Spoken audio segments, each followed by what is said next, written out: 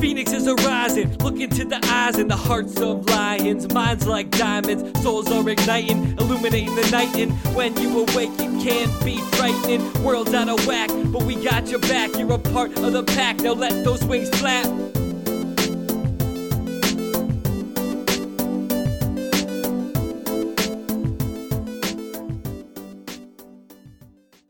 Welcome, fellow Phoenixes, to the Spiritual Phoenix Podcast, where we make a daily offering to the divine by putting our past on the pyre, searching the smoke for spirituality, turning the ashes into art, adapting isolation into connection, and manifesting mental wellness. I'm your host, Cessna, and I'd like to take a moment and focus on what we're grateful for today.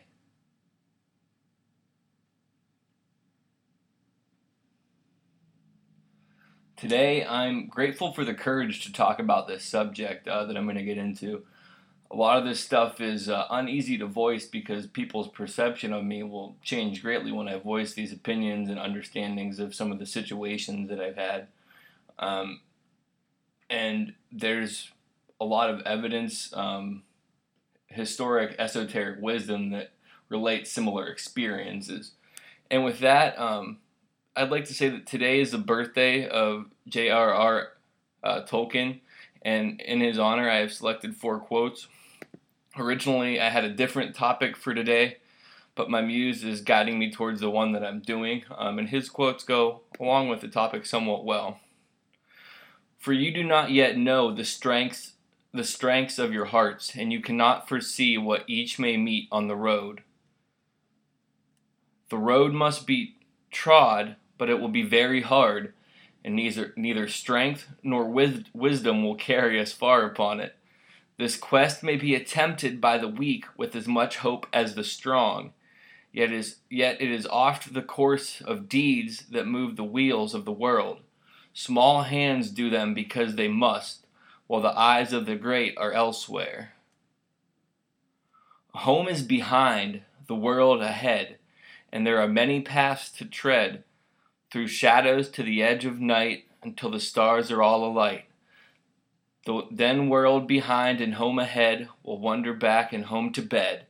Mist and twilight, cloud and shade, away shall fade, away shall fade.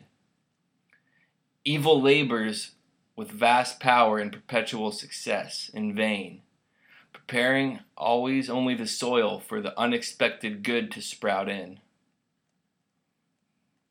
Buckle up and get ready for a lengthy episode. The following discussion is going to be the ramblings of a madman to some, to others it will be profound. It is my truth. You don't have to have the same understanding. You weren't there, you didn't witness it, you may have a different understanding. Reality isn't just stranger than we assume, it is stranger than we can assume. The knowledge and understanding of these occurrences and how they tie together came after the fact, except when I mentioned the random thoughts that occurred during some of those occurrences. I am not here to convince you of the truth of it. I am here to share the experience and similarities. I can remember as a youth reading about mental disturbances and the alternate realities associated with them with such fascination. I was infatuated with magic, mysticism, and similar things. I can remember smoking weed in secret in my bedroom at my dad's house, laying down and putting on headphones and feeling like I was floating in space. Other times, like I was laying on the wall, a ceiling, or other similar things. I was fond of tinkering with my brain chemistry. My first psychedelic experience, as I mentioned before, was robo-tripping or drinking cough medicine with synthetic opiates that have a hallucinogenic property when consumed in excess. The next experience would be with LSD, then ecstasy, then shrooms, then LSA. I have also combined shrooms with ecstasy on several occasions, if my sporadic memory serves me correctly. Although I no longer choose to use any kind of mind-altering substances anymore, I would be remiss if I didn't mention the value of my psychedelic experiences in unlocking certain quote-unquote doors of perception. However, the most powerful psychedelic experience I have ever had was from my own brain chemicals. Having reevaluated certain experiences under the light of new knowledge, I have further validation of the important experience is both chemically induced and occurring without any tinkering at all.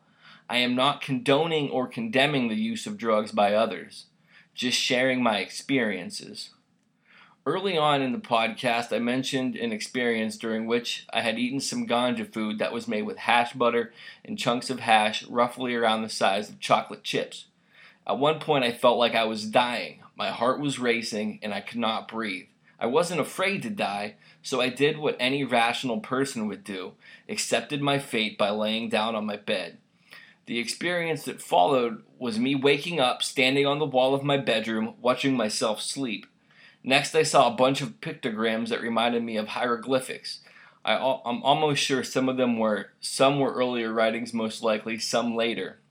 At the end of the images flashing, a voice said, "You now know the secrets of the ancients." I then saw the birth of a star, the formation of a planet, life sprout on the planet evolve, collapse, become destroyed, the sun burn out, and then it was black. It wasn't frightening, it was peaceful. Then I woke up in bed like, what the heck? I recently read of the vision of Hermes, and while the visions are different, they have some similar threads. For those unfamiliar with the vision of Hermes, I will share an account of it now. Hermes, while wandering in a rocky and desolate place, gave himself over to meditation and prayer. Following the secret instructions of the temple, he gradually freed his higher consciousness from the bondage of his bodily senses, and thus released his divine nature, revealed to him the mysteries of the transcendental spheres. He beheld a figure, terrible and awe-inspiring. It was the great dragon, with wings stretching across the sky and light streaming in all directions from its body. The mysteries taught that the universal life was personified as a dragon. The great dragon called Hermes by name and asked him why he thus meditated upon the world mystery. Terrified by the spectacle, Hermes prostrated himself before the dragon, beseeching it to reveal its identity. The great creature answered that it was Poimandres, the mind of the universe, the creative intelligence, and the absolute emperor of all. He has also been identified as Osiris by some. Hermes then besought Poimandres to disclose the nature of the universe and the constitution of the gods. The dragon acquiesced, bidding Trismegistus hold its image in his mind. Immediately the form of Poimandres changed. Where it had stood there was a glorious and pulsating radiance. This light was the spiritual nature of the great dragon itself. Hermes was raised into the midst of the divine effulgence, and the universe of the material things faded from his consciousness. Presently a great darkness descended and expanding, swallowed up the light. Everything was troubled. About Hermes swirled a mysterious watery substance which gave forth a smoke-like vapor. The air was filled with inarticulate moanings and sighings which seemed to come from the light swallowed up in the darkness. His mind told Hermes that the light was the form of the spiritual universe and that the swirling darkness which had engulfed it represented material substance. Then out of the imprisoned light a mysterious and holy word came forth and took its stand upon the smoking waters. The word, the voice of the light, rose out of the darkness as a great pillar, and the fire and the air followed after it. But the earth and the water remained unmoved below. Thus the waters of light were divided from the waters of darkness, and from the waters of light were formed the worlds above, and from the waters of darkness were formed the worlds below. The earth and the water next mingled, becoming inseparable, and the spiritual world which is called reason moved upon their surface, causing endless turmoil. Then again was heard the voice of Poimandres, but his form was not revealed. I, thy God, am the light, and the mind which were before substance was divided from spirit and darkness from light. And the word which appeared as a pillar of flame out of the darkness is the Son of God, born of the mystery of the mind. The name of that word is reason. Reason is the offspring of thought, and reason shall divide the light from the darkness and establish truth in the midst of the waters. Understand, O Hermes, and meditate deeply upon the mystery. That which in you sees and hears is not of the earth, but is the word of God incarnate. So it is said that the divine light dwells in the midst of mortal darkness, and ignorance cannot divide them. The union of the word and the mind produces that mystery which is called life. As the darkness without you is divided against itself, so the darkness within you is likewise divided. The light and the fire which rise are the divine man, ascending in the path of the word, and that which fails to ascend is the mortal man, which may not partake of immortality. Learn deeply of the mind and its mystery, for therein lies the secret of immortality. The dragon again revealed its form to Hermes, and for a long time the two looked steadfastly upon the other, eye to eye, so that Hermes trembled before the gaze of Poimandres. At the word of the dragon the heavens opened, and the innumerable light powers were revealed, soaring through cosmos on pinions of streaming fire. Hermes beheld the spirits of the stars, the celestials controlling the universe, and all those powers which shine with the radiance of the one fire, the glory of the sovereign mind. Hermes realized that the sight which he beheld was revealed to him only because Poimandres had spoken a word. The word was reason, and by reason of the word invisible things were made manifest. Divine mind, the dragon, continued its disclosure. Before the visible universe was formed, its mold was cast. The mold was called the archetype, and this archetype was in the supreme mind long before the process of creation began. Beholding the archetypes, the supreme mind became enamored with its own thought. So, taking the word as a mighty hammer, it gouged out caverns in primordial space and cast the form of the spears in the archetypal mold, at the same time sowing in the newly fashioned bodies the seeds of living things. The darkness bellow, receiving the hammer of the word, was fashioned into an orderly universe. The elements separated into strata, and each brought forth the living creatures. The supreme being, the mind, male and female, brought forth the word, and the word, suspended between light and darkness, was delivered of another mind called the workman, the master builder, or the maker of things. In this manner it was accomplished, O Hermes. The word, moving like a breath through the space, called forth the fire by the friction of its motion. Therefore, the fire is called the son of striving. The workman passed as a whirlwind through the universe, causing the substances to vibrate and glow with its friction. The son of striving thus formed 7 governors, the spirits of the planets, whose orbits bounded the world, and the 7 governors controlled the world by the mysterious power called destiny, given them by the fiery workman. When the second mind, the workman, had organized chaos, the word of God rose straightway out of its prison of substance, leaving the elements without reason, and joined itself to the nature of the fiery workman. Then the second mind, together with the risen word, established itself in the midst of the universe and whirled the wheels of the celestial powers. This shall continue from an infinite beginning to an infinite end, for the beginning and ending are in the same place and state. While the vision of Hermes is substantially much more elaborate, ornate, and intimate, there are common threads in his vision and mine. I'd like to note that the dragon, rather than share the similarities from my perspective. I will leave it open to your interpretation, acceptance, or refusal. You may not find the similarities, but it doesn't mean they don't exist. Remember, you can only understand from your level of perception. And I realize now why I wrote, I'd like to note the dragon. I was going to reference how it's in other cultures, but I stopped that thought and I forgot to take it out of my writing. So, yeah. At a time after this occurrence, I was outside with a friend after the occurrence of seeing the planet, the star form, the planets form in the darkness. At a time after this occurrence, I was outside with a friend and saw two balls of orange light floating towards us silently out of nowhere.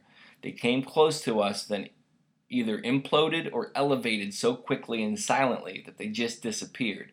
I later interpreted it as an energy seeking if I was worthy of receiving a gift.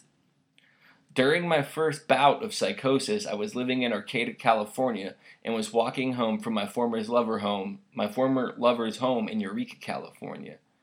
I had the thought pop in my head that my soul was re-entering my body.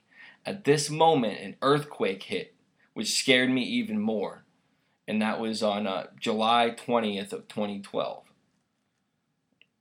The next vision that I had was about a year and a half after the sensation of getting my soul back in the earthquake.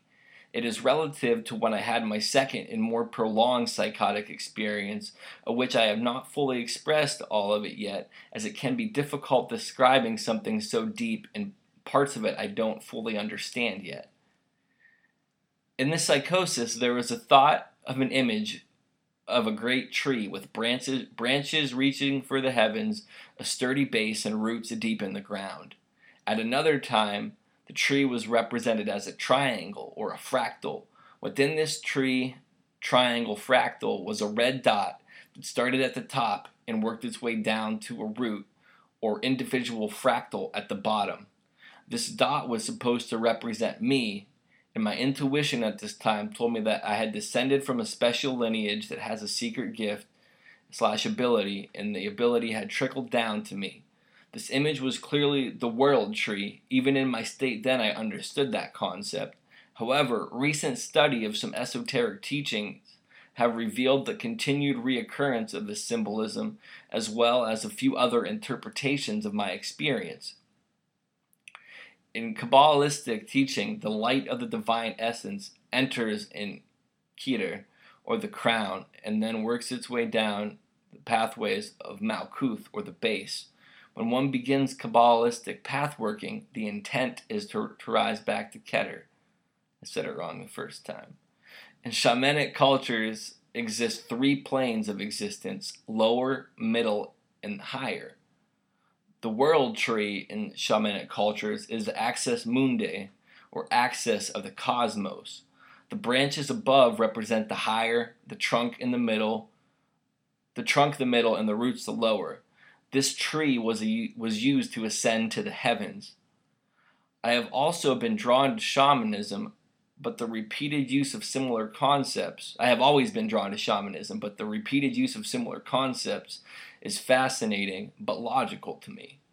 Combining the concepts of the tree of life from Kabbalah with the world tree is illuminating. The light of the divine enters through the branches, flows through the trunk, and arrives at the roots. If one is fluent in symbolism and understands the Star of David, as well as the concept of as above, so below, as within, so without, as the universe, so the soul, stated by Hermes Trismegistus, another layer of depth is then taken on as well. Tree symbolism has a few other branches in my experience with psychosis as well.